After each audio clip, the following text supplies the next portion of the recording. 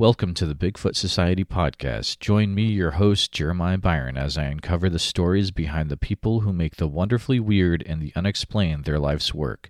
We love chatting about cryptids and creatures that defy logic, but that won't stop us from having people show up that you might not expect. Check out our website, www.bigfootsocietypodcast.com. It's our base for all things social media, blogs, episodes, and everything else Bigfoot Society. Follow Bigfoot Society on Instagram to keep up to date with the community daily. If you'd like to support us and help us keep the lights on for the cost of less than a cup of coffee per month, then head on over to patreon.com/Bigfoot Society, where for $5 a month you'll get early access to the podcast before anyone else and exclusive access to our weekly Patreon-only Bigfoot Society After Dark podcast. It's where the week's guest stays on after everyone else leaves and shares their favorite creepy or cryptid story with me and you, the listener, as we're sitting around the campfire at our creepy cryptid summer camp. So head on over to patreon.com/Bigfoot Society to also see all the shout-out, Zoom hangout, merch discounts, and more that you'll have access to as an official Bigfoot Society card-carrying member for only $5 a month. A little bit of This American Life and a little bit of In Search Of is what you're about to experience, so sit back, put your headphones on, put your phone in your pocket, and relax with your favorite beverage as I uncover the stories behind your favorite entertainers, researchers, and people you've never heard of in this episode of the Bigfoot Society podcast.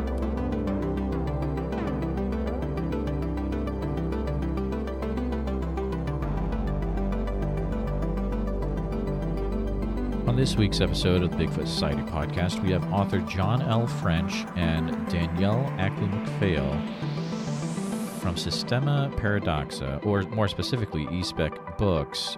John is the author of the book When the Moon Shines, a new cryptid fiction book about the Snallygaster.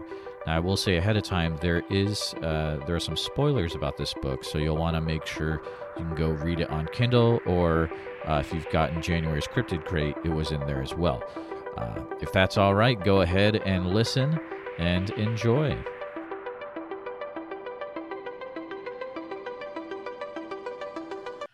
All right, thanks for coming back to the Bigfoot Society podcast. I have the privilege of having a duo with me today, and we are interviewing the author, John L. French, of the first book and I want to make sure that I'm doing, yes, for the video, make sure you're watching this on YouTube. You can see, I've got mine here too. I'll show this too. This cool Snallygaster.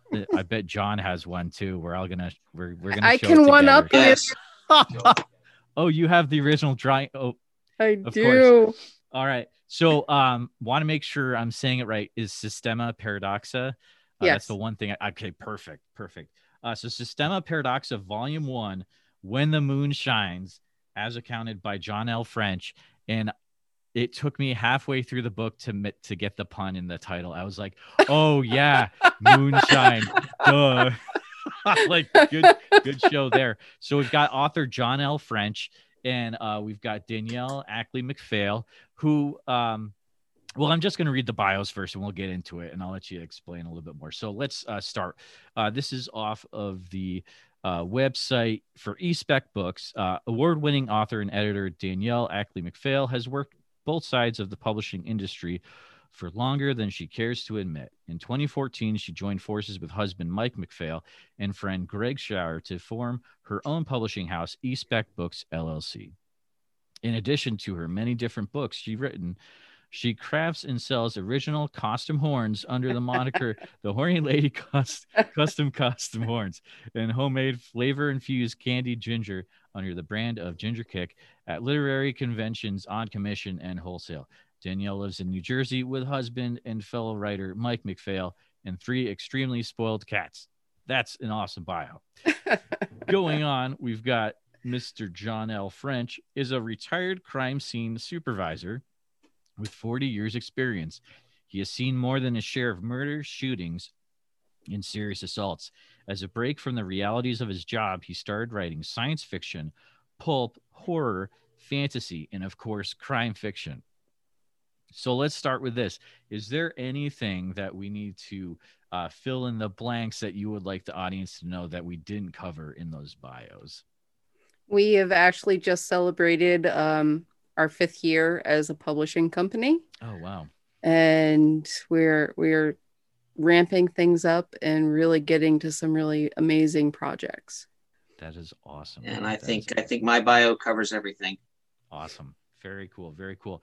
So the reason, of course, that you're on this podcast is, I will say right off the bat, yeah, I'm a big fan of Cryptid Crate. I am was called an affiliate with them. So and you'll actually hear more about that at the end of the episode, because I have like a Cool. little blurb I say every episode about Cryptid Crate. Mhm. But these guys have partnered with Cryptid Crate, and if you get Cryptid Crate, you actually got the first book in the last month's, which is January, crate. You got When the Moon Shines, which I've read it. It's an awesome book. But I want to read the description about what Systema Paradox is, and then we'll kind of flesh that out a bit. So there are creatures lurking in our world, obscure creatures long relegated to myth and legend. They have been sighted by a lucky or unlucky few. Some have even been photographed, but their existence remains unproven and unrecognized by the scientific community. These creatures, long thought gone, have somehow survived. Creatures from our nightmares haunting the dark places. They swim in our lakes and bays. They soar the night skies. They hunt in the woods. Some are from our past, and some from other worlds, and others that have always been with us, watching us, fearing us, hunting us. These are the cryptids, and Systema Paradoxa tells their tales. That's really cool. But tell me, what is this? Is this a series of books?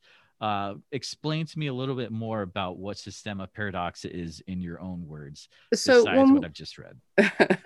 when we were originally approached by Cryptid Crate just to see if we had any cryptid content, we had not explored that area of speculative fiction yet.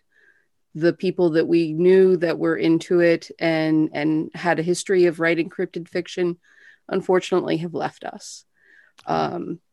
CJ Henderson is one of the big reasons that we actually are a publishing company, and he's where we had our introduction to the genre.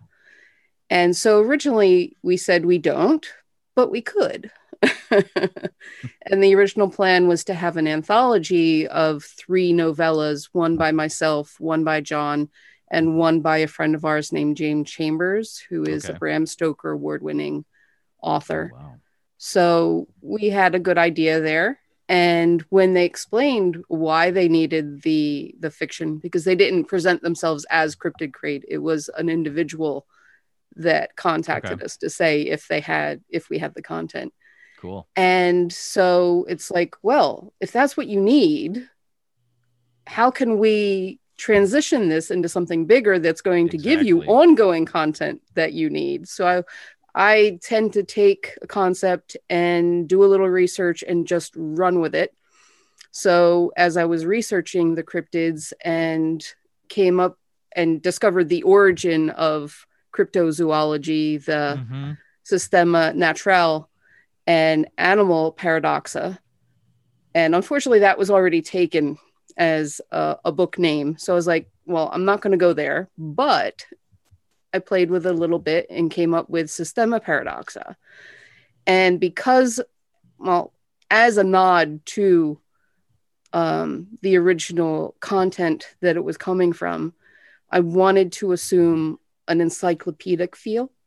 Oh, okay. So I researched old encyclopedias, looked at samples of pages, and when I came up with the design for the book, I tried to mimic that, including the cover design, which it's not so easy to tell online, via video, but we did a pseudo embossed leather cover. You can definitely tell when you have the book in hand. Like, it looks cool. Yeah, it looks cool. And so we wanted to capture that feel of the original accounts and all of that, and give that scholarly approach to it. So all the authors are doing their own takes, and they're in all different time periods and different regions and cryptids. But the series will have that ongoing style. And in the back of each one of them, there is an encyclopedia entry regarding the particular cryptids that are in that book. Awesome. So in keeping with that, the artwork is produced in black and white in the book. Mm-hmm. Yep. But the artist, this is by Jason Whitley, and it's one of his particular strengths is that creepy monster type vibe. And it was perfect for an encyclopedia. Too, yeah.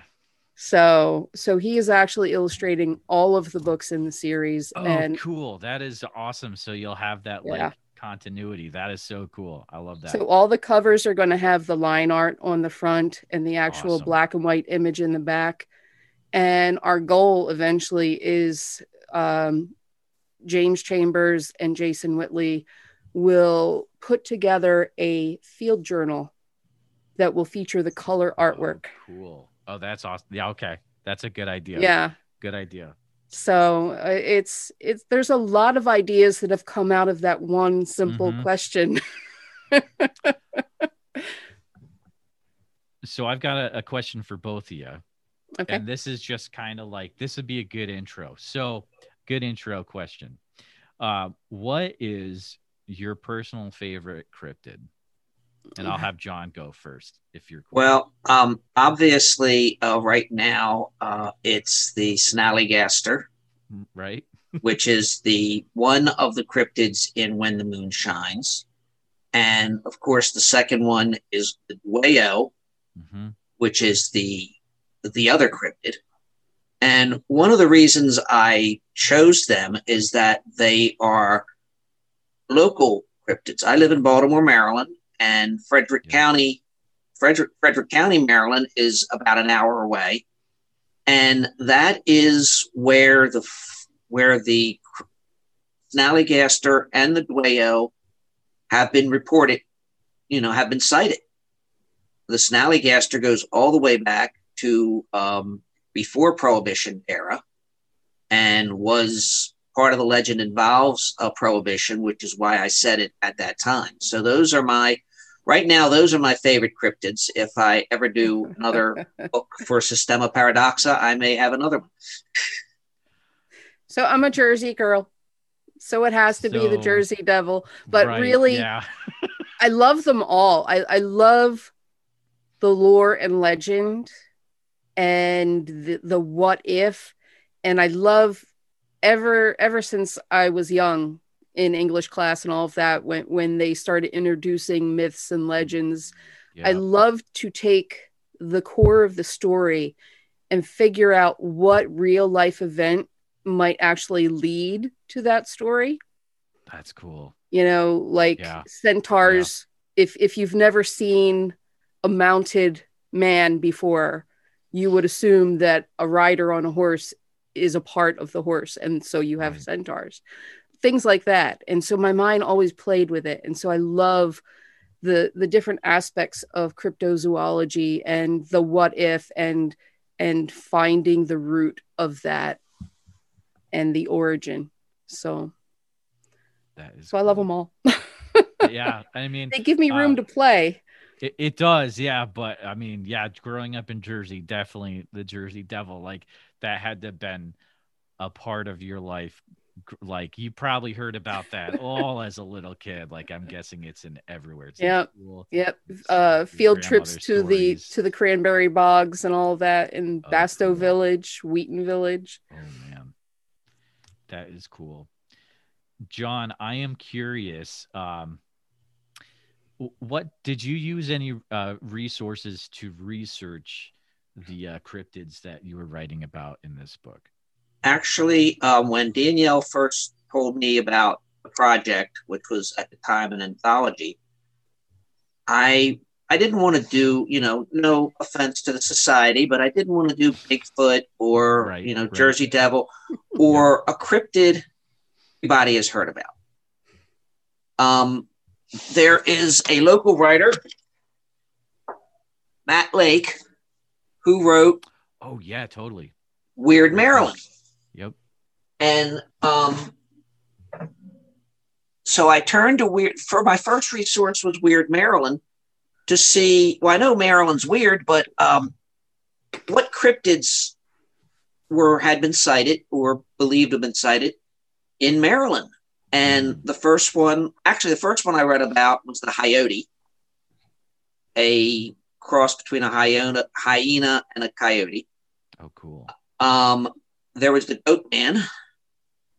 Yeah. There was the Bunny Man, but that's just some guy in a suit. We know him.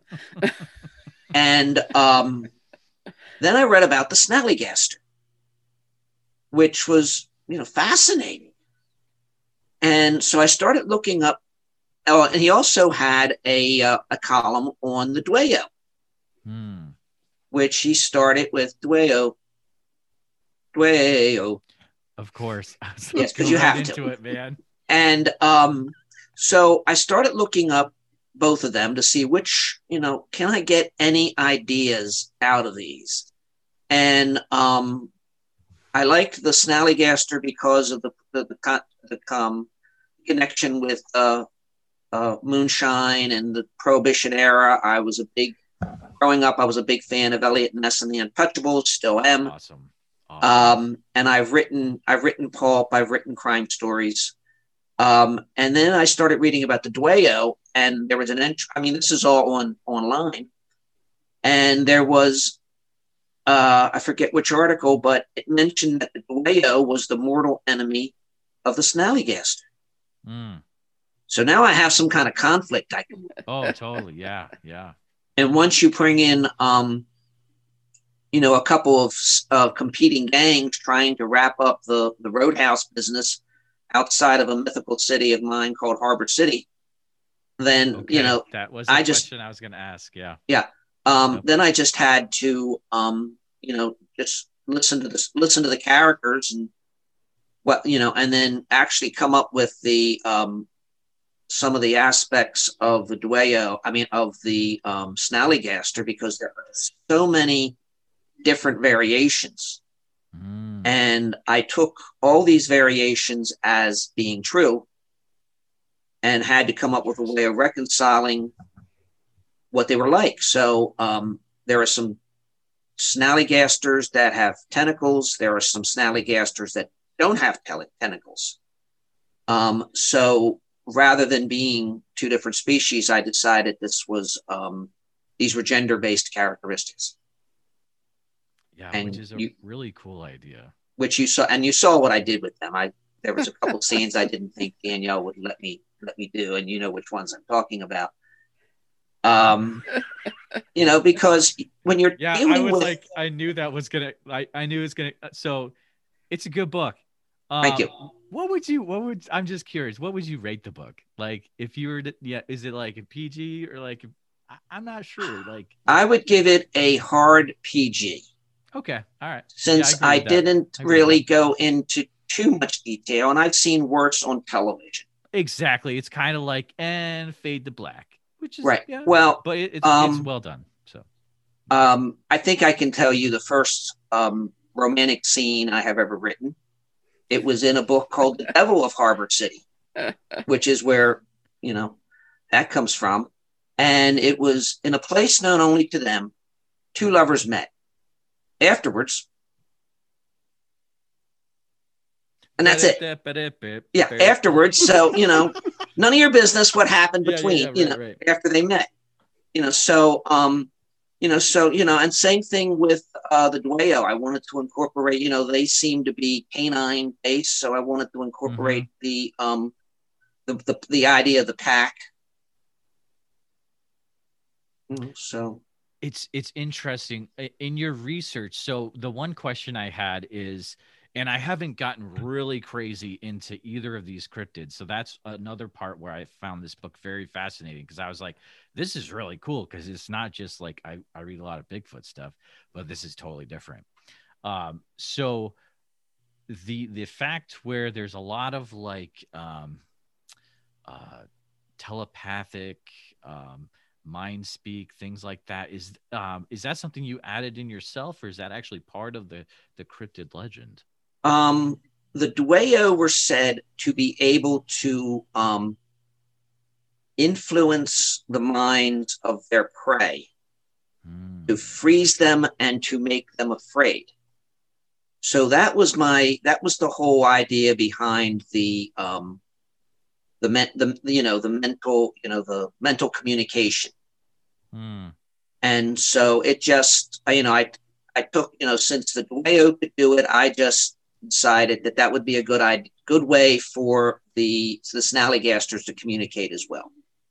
Nice. Yeah. I think the way that you did that, because the character that they communicate with, there's already a connection between his family and the Snallygasters, which is why you can recognize them. So there's already been a genetic exchange. Yes. So it's not beyond reason, because they would have to have a way to communicate with themselves, and with that genetic mingling, that would carry over to him. Exactly. In my thinking. And the creepiest character to me in the book was the kid. Oh, the kid was like, oh my goodness, like, because you can tell, you're like, oh no, he's gonna turn really not, and it's like, yeah, he turns a corner. Yeah, and he's actually, he scares me more than the Dwayyo. Totally. Yeah, I agree with. There's nothing like an unhinged human with nothing to lose and no too many gangster movies. So one of the things that we did with the series that you may not have noticed is that old encyclopedias often started off with a quote at the top. Mm-hmm. So the one for this book is, "Have pity on them all, for it is we who are the real monsters." Yeah. And part of that was tying into that character and the mob and all of that. Oh, that's awesome. Yeah, totally. Oh man. So it's a thing where, like, I read the PDF version of it, but I think I'm gonna go back and read it again in actual. There's something about reading something in your hands as a book, and I think I'm gonna do that, because I think I'll get a lot more. I'll probably stuff I might have missed, and also our furnace was dead at the time, so I was like semi distracted as well. But I wanted to add something real quick, because John said that he picked these because they were not the well-known ones. Yes. That's actually one of the requirements of the series. Awesome. To meet Cryptid Crate's needs. We are touching on one or two of the big ones. Okay. But those are select authors that have been given a pass to do this. All of the authors have been instructed that they have to find an obscure cryptid that is cool, to tell their tale. I like that. Remind me, how long is the series planned for again? There is no end cap to it. Nice. Okay. Right now we have probably 12 manuscripts already either planned or in-house. And there's probably another 10 authors beyond that have expressed interest, including, ironically, Matt Lake. So we'll see where it goes. We don't have any reason to end it. I don't think we're going to run out of cryptids anytime soon. Yeah, there's a lot out there. And it's like, just when you think you've gone to the end, then you start looking into other countries and your mind is just like blown, because it's like, holy mackerel. Have you ever looked into cryptids from the Norwegian countries? That stuff is wild. Yeah. Yeah. I try to do that a little bit in When the Moon Shines, because one of the mob bosses is from another country, and he's familiar with cryptids, and he actually refers to one or two from his country. I picked that up, and I thought that was really cool. I was like, is this is there stuff in here that might be referring to future books, or like, there's a lot of really good detail. I mean, it'd be interesting to see these books. I know they were first released through Cryptid Crate, right? Mm-hmm. Well, what it is, if the book is slated for one of the exclusive crates, where all of the content is going to be based on the book or the creature in the book, those will first appear in Cryptid Crate and won't release commercially until after that. But we have a tentative agreement that there will be 4 quarterly books that are exclusives, and then 2 that are non-exclusives. Okay. So the non-exclusives we can release at any time, as long as they fall within the, the series order. Right. and that's our only real restriction. And that's also how we will, because some people are always still going to want those well-loved, well-known cryptids.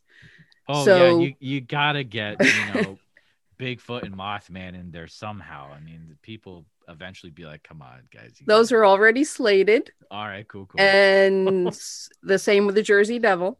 Nice. And those are the only big ones that we have so far. Sure. But we will be able to explore those because they'll be non-exclusive ones. And Cryptid Crate isn't obligated to carry any particular book, so there's always potential that some books may not appear in the crate at all. Gotcha. But they'll always be available. That's cool. And they're on I think I saw they're in Kindle form as well, right? Yeah. That's awesome. Yeah, that's cool. John, I got a question for you. So I don't know if you were trying to, maybe it just came out, but it's like the whole time I'm reading the book, I couldn't get the movie Road to Perdition out of my mind. Yes. I was like, oh man, like I gotta go see that. Just like that whole like gangster thing. It was crazy. It wasn't deliberate. I have read Road to Perdition. I read it when it came out in the DC graphic novel. And I've read all of Max Allan Collins' Nate Heller series and a couple of his other books. Big Max Allan Collins fan. One of my favorite convention moments is basically talking to Max Allan Collins for about an hour at the BoucherCon. Wow. So yeah, there's probably that, but like I said, I grew up watching The Untouchables. I love reading about that kind of true crime. I've written Pulp Fiction. One of my first books was The Devil of Harbor City, emulating at least Carol John Daly. It's a story about a collection of stories about a corrupt city where the basically the non-corrupt organization is the police department. And that's only because the state controls the police department rather than the city. Yeah. And there's one cop who's told, do whatever you have to, clean up the city. Oh, snap. And his name is Frank Devlin, and circumstances have him nicknamed the Devil. Oh, wow. Okay. That's cool. So that's Harbor City, which was, by the way, named because before when Baltimore had this boulevard on the west side, and before it was named Martin Luther King Jr. Boulevard. It was briefly Harbor City Boulevard. Oh. So that's the name. I said Harbor City. I like that name, and I used it. City wasn't using it anymore, so so that's where the Harbor City comes from. And I've set several stories. I mean, I've set the Frank Devlin's tales in there. I've set other stories in the future of Harbor City. If Danielle ever does the sidekicks and henchmen story, she'll get one set there. I have to think about it. And so that's where it comes from. As you mentioned, I'm a retired crime scene investigator and supervisor. So my first fiction was crime fiction. And I gradually got sucked into the world, into fantasy, writing about badass fairies, and Nice. blame her. I'm responsible for that one too. Yeah, and zombies and the world of Lovecraft and all that. Oh boy! Danielle mentioned C.J. Henderson. He and I were friends before I became a writer, and when I did become a writer, he taught me a couple of lessons. One of which was, if somebody says, "Can you write about X?" Mm-hmm. The answer is yes. Then you figure out how to do it. Right? Yeah. No, I totally get it. Yeah, like I think that's a good thing for life in general. Like if you're trying to go figure it out. Totally. Yeah, that's good advice. So when Danielle said, "Can you write about cryptids?" Yeah, I can do that. Or actually, you mentioned her husband, Mike. Mm-hmm. He edited a series of, still does, a series of military science fiction. Oh, wow. Defending the Future. She would have killed me if I forgot. And he came up to me and says, "John, can you write a crime story for Defending the Future, the anthologies?" And I said, "Sure." And then the part of my brain that doesn't really, pay attention, or actually it was my mouth ignoring my brain, immediately said, "I'll write you a locked airlock story." And that's when my brain said, and as soon as Mike said, "Good idea," the rest of my brain said, "What the hell did you just do?" But I wrote it. I wrote it and got it out. Nice. Yep. That's awesome. Nice work. And I based it on a Sherlock Holmes story. Which is way cool. Oh, man, that's even cooler. Well, actually, a comment by Watson about James Fillmore, who walked into his house to get an umbrella and was never seen again. Nice. In reference to that, the ship is the Earth Federation ship Fillmore. Awesome. We have a question from Jacob from the Patreon. Do you, and if this is a thing where you can say no comment if you want to, if it gives stuff away, but okay, so will we get any cryptid crossovers in future books, like Godzilla vs. Kong, but with cryptids? Some of the books involve more than one cryptid, and some of them are this versus that. Nice. In fact, the Bigfoot story, the first time it appears, the author has two planned. And the first one is going to be Montauk Monster versus Bigfoot. And then the second one will be the rematch. Oh my goodness, that's legit. And another friend of ours is basically considering a cryptid fight club. Cryptid fight club. I don't know what they're going to do with it. Yes, but that's they're all trusted. So Danielle, we don't. One of the rules of the Cryptid Fight Club is we don't talk about the Cryptid Fight Club. That's awesome. But it doesn't exist. Thanks for the exclusives about the future. That's pretty cool. Well, I think it works. I mean, having one cryptid is fun. Yeah. But then you have to, there has to be conflict. And if you only have one conflict, and you don't have Teddy Roosevelt hunting a snallygaster, which would be a cool story. That would be cool. You need something for the cryptid to go up against, because we all know that man is the worst predator, and he tends to destroy what he doesn't understand or what he fears. Which is a point I think I made in the book. You did. It's such a scary thing to keep so if you have another cryptid, particularly like if they're both fighting over the same territory, it just ups the conflict. Mm-hmm. Nothing exists in a vacuum. Yeah, exactly. Yeah. And the thing that is crazy about this as book is it's like, and I'm going to put a thing before this part. It's going to be like, hey, there's going to be potential spoilers read the book if you don't want, read the book anyways, but like, read the book if you don't want potential spoilers. So it's like, because the book starts where it's like, okay, Snallygaster versus Dwayyo, like territory battle, but then there's an even bigger territory battle where you have the rival gangs. And I thought that was a really cool, like how you kind of work that together and it was all happening at the same time. Like that was really cool. I like that. Yeah.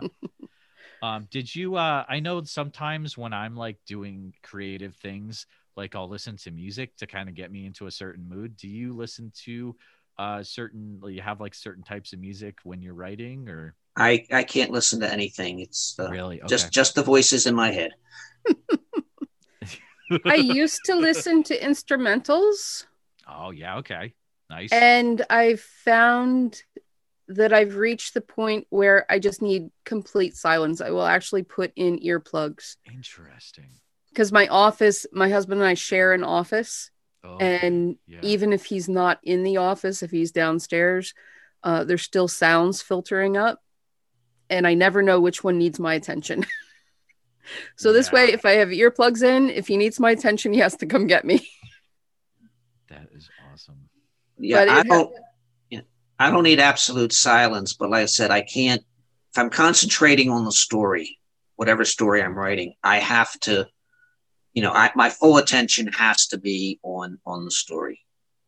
Otherwise, I never listen to music, but I'm afraid that if I start listening to music, I may start writing in time to the music. So make it good music. Totally. And accidentally write an opera. I mean, Yeah, totally. Yeah. The question for both of you, since you are both writers, holy mackerel. The train just left the station and nothing's in it. Oh no.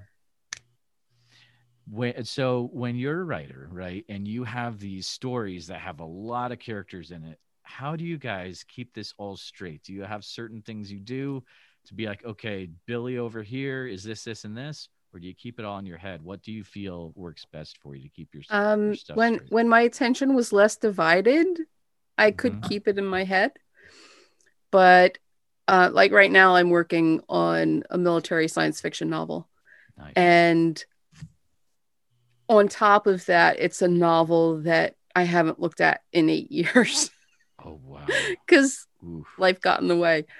So I had to actually create an Excel spreadsheet so that I could see who everybody was, what their affiliations were, and, any little details that I needed to keep straight.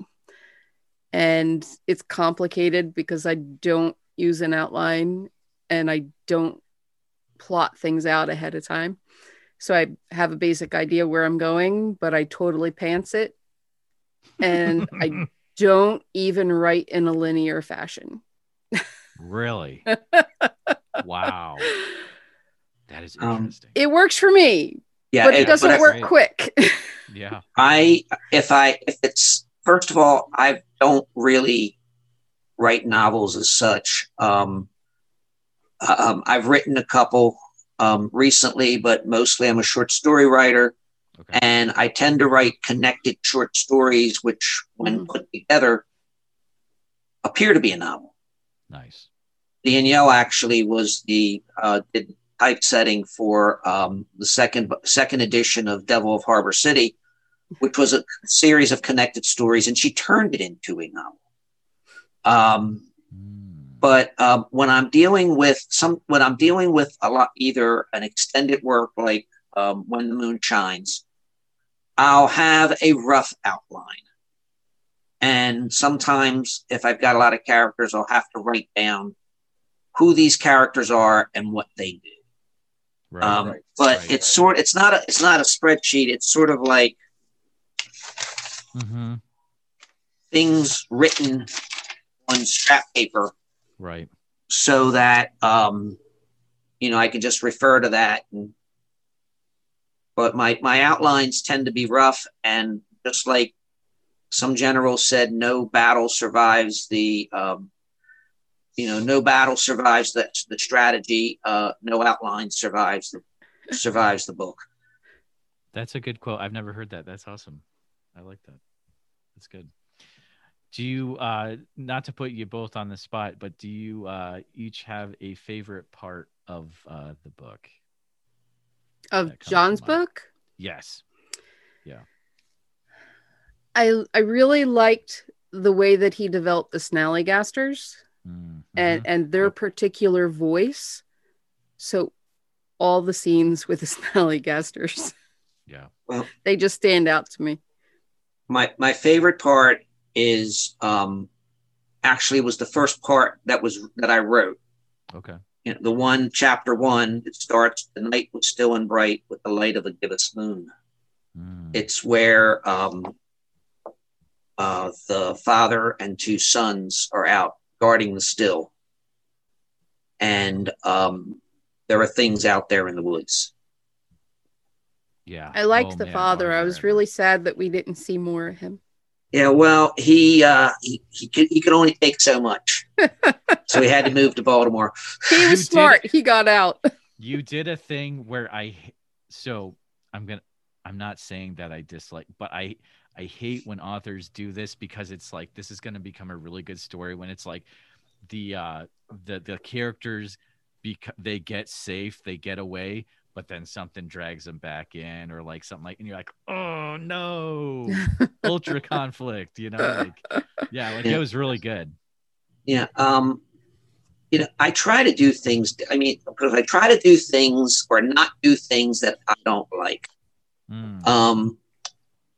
One thing that bothers me, well, I don't really read novels about serial killers. I've dealt with a few in my old job. Oh yeah. But but the thing about it is, there seems to be a cliche that once the lead cop gets too close, the serial killer starts targeting him or his family. I mean, it worked for Hannibal Lecter in a way, but sure. You know, that, I mean, first of all, serial killers aren't really that aware of what's going on, and secondly, they want to stay as far away from the police as possible. You kill a cop's wife, you target a cop's family, and you're going to have 3-4 times the number of cops coming in. Not smart. Yep.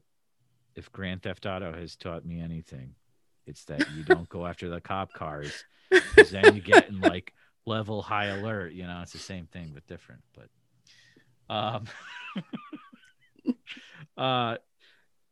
so I like asking a variant of this question when sometimes. So you both being writers, and I'm sure there's all sorts of people that listen to this podcast. I'm sure there might be some people that are aspiring writers or maybe newer in the craft. Do you have any advice for aspiring writers or just people that are trying to write in general? My standard advice is treat it like a dedicated hobby. If you're wrong, you're pleasantly surprised. If you're right, you don't become cynical. So much about writing is luck. You need the skill, you need the opportunity, but luck plays a big part of it. And so you can work really hard for a really long time and not feel like you're getting anywhere. If you give up, you're definitely not going to get anywhere. But you can't be driven by, I have to be a bestseller. I have to be with a big publisher. It's great if you can do that. And I'm not saying not to pursue it, but be content with the success that you have and be grateful for anything more that comes your way. But don't let it sour you to the passion and pleasure that you get from writing to begin with. Yes. For those who are starting out, or have started, or first of all, write what you don't know. For instance, with the Snallygaster, I didn't know about Snallygaster. Before I started writing about it, I read everything I could about Snallygasters. You can Same tell. with Dwayyo. Yeah. Yep. Don't, if you're going to set something, if you're going to set a story in Ocean City, Maryland, make sure you know about Ocean City, Maryland. Yeah, totally. And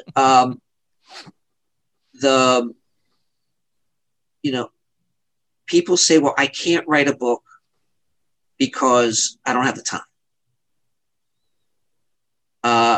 Our friend C.J. Henderson wrote an entire novel on his lunch hour. Wow. Not one lunch hour. Well,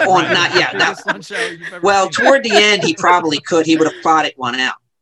But on his lunch hours, he would take his lunch hours and write. That's awesome. If you think about it, the average novel is about, let's just say, 60,000 words. Okay. If you write 500 words a day, 5 days a week, that's 2,500 words, which means you'll have 10,000 words at the end of a month. In 6 months, you'll have 60,000 words. Wow. And that's giving yourself Saturday and Sunday off.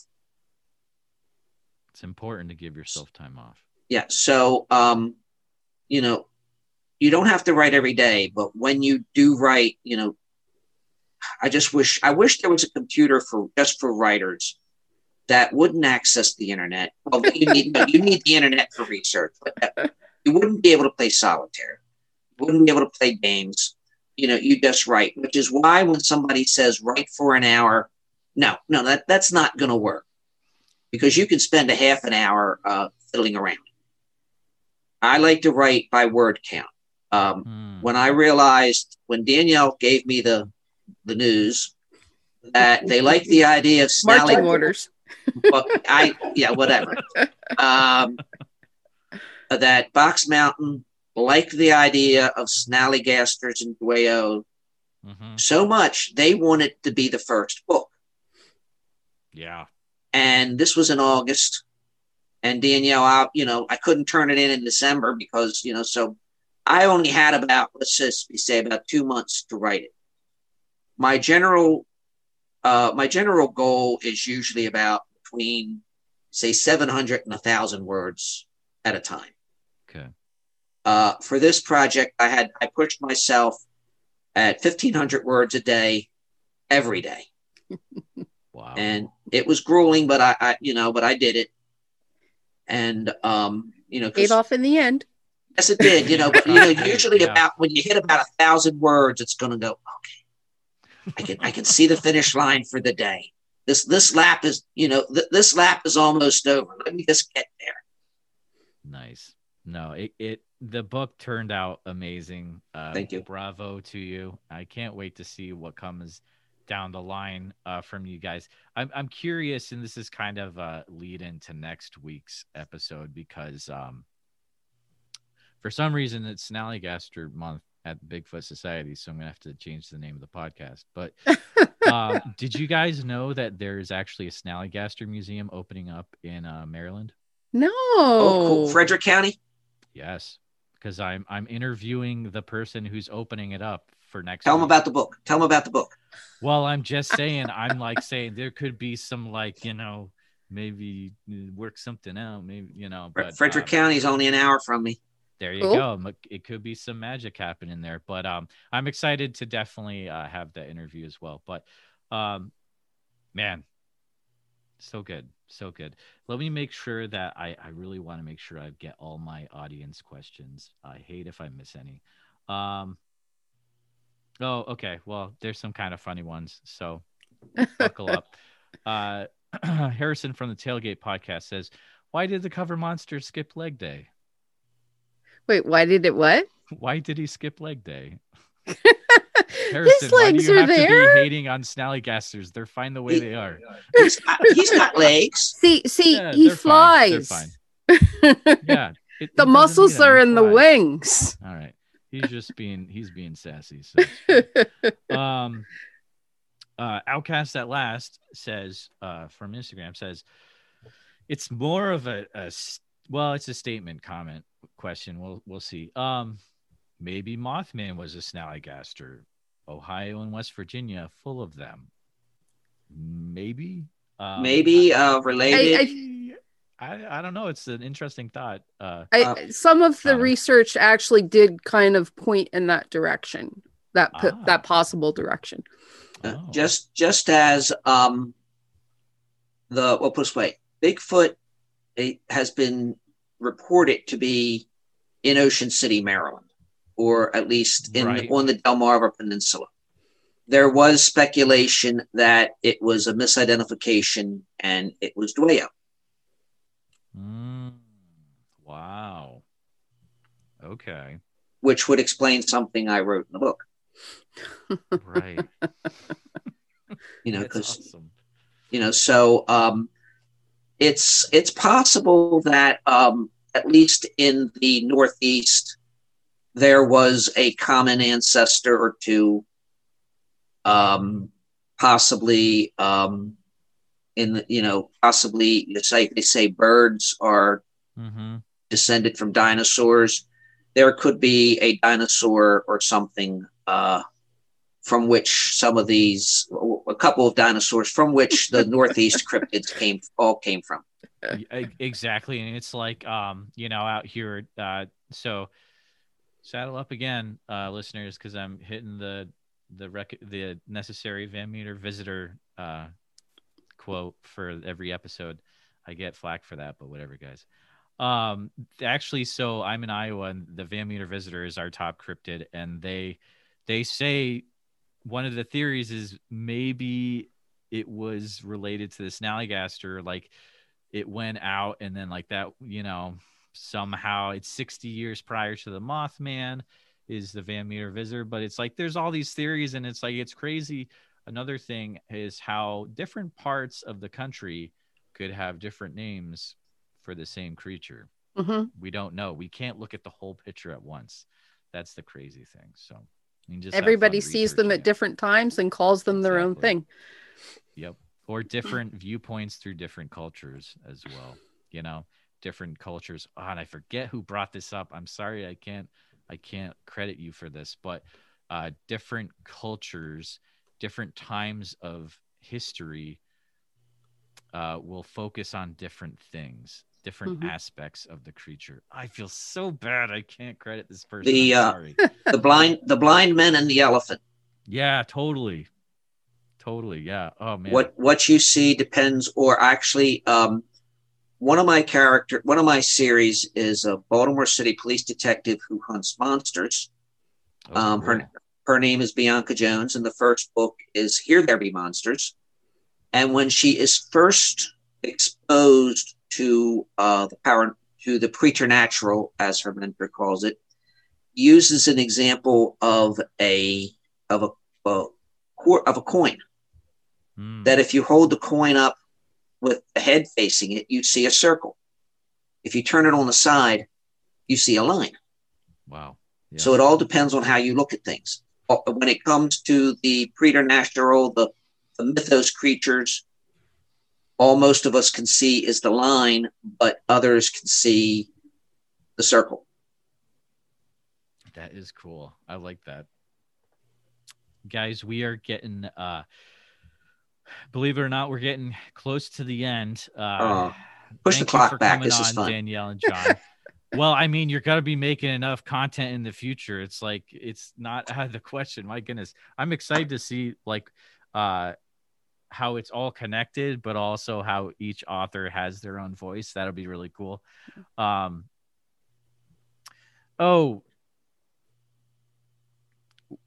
We'll save. I have a question for the Patreon portion. I'm going to ask you, Danielle. So, okay. But before we finish the episode, go ahead and do a one more pitch for the Systema Paradoxa, where you can find the books, how you can get them, all that good stuff, if you don't mind. So all of the volumes that are currently in the can are available for pre-order online. Nice. They will not release until after they've appeared in their respective boxes. Okay. So, and of course, sign up for Cryptid Crate and you'll get first crack at them. Along with other neat stuff.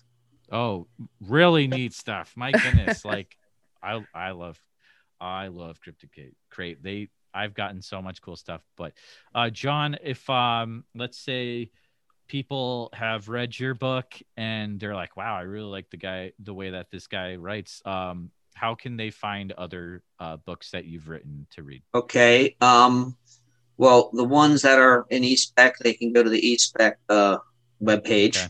Awesome. But generally, I do have an author's page on Amazon. Okay. And if you go to When the Moon Shines, John L. French, and click on my name, okay, yep, then my author's page comes up. Nice. Because of my last name, if you just search for John French, you get a lot of stuff on French history and French literature, or books en français. So and there. Oh, by the way, he writes a good book. He writes for Warhammer. His name is John French, without the L. He's a good writer, but he's not me. Funny. However, if you're at a convention and you want me to sign one of his books, I will write, "This is not my book, John L. French." But you'll still step up to the plate and do it, which yes, which is commendable. So yeah, we will I'll definitely go ahead and share that in the show notes, and that link as well. Any links that you want me to put in there, I will put that in as well. But we're going to go ahead. Well, before we finish the episode, anything else that we didn't hit on that we should have? I think this has been a really good been fun. System Paradoxa. So we have both a Twitter and a Facebook page that people can follow. Yes. Yep. We are accepting suggestions of what obscure cryptids people might like to see. And we are also looking for quotes that we can use at the top of each title page for the books. I love it. That are relevant to cryptozoology or particular cryptids. And we try to match those up to the content in the book. So that's awesome. Quotable sources, ones that we can reference that people will recognize are best. Right. Totally. And I'm on Facebook under the name John French, and I have an author's page under the name John L. French. Awesome. You can find me anywhere as Danielle Ackley McPhail. The world can only handle just one. I was gonna say, I'm gonna guess that you've got that one on lock. There's no others out there, definitely. But well, thanks again to both of you. John and Danielle, for coming on. They have agreed for hanging out a little bit longer to share some stories for the Patreon, Bigfoot Society After Dark. John's got some crazy stories. Also, I'm gonna ask Danielle about one other thing about things that she makes. So if you want to hear about that, you gotta support the Bigfoot Society Patreon for $5 a month. It's a good cause. So good talking to you guys, and we will talk to you next week when I interview Sarah with the Snallygaster House Museum. So it's Snallygaster month, Bigfoot Society. Thanks for coming on, guys. Thank you for having us. Big thanks again to Danielle and John for coming on and talking about the new book, When the Moon Shines, all about the Snallygaster. Very cool. You can go ahead and pick up a copy of that over on Amazon. The link for that will be in the show notes. Or you can go to Cryptid Crate and get the January Cryptid Crate, and you'll get a really nice copy of it in there as well. So thanks again for coming on, guys. Also, if you're looking for a cool... this is going to be an ad, guys. Hey, check this out. If you like cryptid-themed objects, why not get a box of them every month? You can do that with Cryptid Crate. Just go to the URL, bigfootsocietypodcast.com/Cryptid Crate. if you get a subscription from that URL, then it helps support the podcast. Also, if you use the code Bigfoot Society, BIGFOOTSOCIETY, all caps, get 10% off the first month of any new subscription to the Cryptid Crate. You get a lot of cool stuff in there. A new box every month, and you get everything from like sometimes you get a shirt, you get a DVD, you get a book, you get a sticker. You never know what you're going to get, but it's going to have an awesome something to do with cryptids and cryptozoology. So go ahead, check out my buds, my pals over at Cryptid Crate. It's BigfootSocietyPodcast.com/Cryptid Crate. Thank the supporting members of the Bigfoot Society Patreon. We have Surfedes, Josh Suich from the Starfall Collective on Twitch. We have Greg Morrill from the Indiana Road Trio. We have Coco Van Boxtel from Strange Little Lands. Daniel Fuller with Caveman Resale on eBay. Connor Anderson. And if you're not a Patreon member and you're just a listener, thanks for taking your time out of your busy day and spending some time with us. Go ahead and subscribe so you don't miss any future episodes. Leave a review on iTunes, Stitcher, and your preferred podcast platform. And if you have any stories, you can give us an email at bigfootsociety@gmail.com. And again, check out the articles we have and more, preferred book lists at BigfootSocietyPodcast.com. You can always go to Instagram at Bigfoot Society. And we have a TikTok now. It gets pretty crazy there. Bigfoot.society at Bigfoot.society. And if you've got a story to tell and it's related to cryptozoology or the unknown, don't be afraid to send me a DM on Instagram at Bigfoot Society. I'd love to share your story with the world. Let's get it squatchy. One last thing, guys. We need to talk about the new Clubhouse app. It's currently in beta. It is an audio-only platform. I am currently setting up the cryptozoology community on Clubhouse. So if you have Clubhouse, look up my name, which is public and out there, Jeremiah Byron, and it's username at Bigfoot Society. Add me so that you can be in the Clubhouse Bigfoot Society room. That'll be happening every week at Wednesday night, 9:30 p.m. Central Standard Time. It's a great time. We've got a lot of people already in there. You're going to get hooked, so check it out. The views and opinions expressed are those of the guest and do not necessarily reflect the official policy or position of Bigfoot Society. Any content provided by our guests are not intended to malign any religion, ethnic group, club, organization, company, individual, or anyone. Thank you. Next week on the Bigfoot Society podcast. The snallygaster is the first true American cryptid, even before Bigfoot and all of that. Oh. It is this dragon-like creature with bird features on the head that was brought over with German immigrants.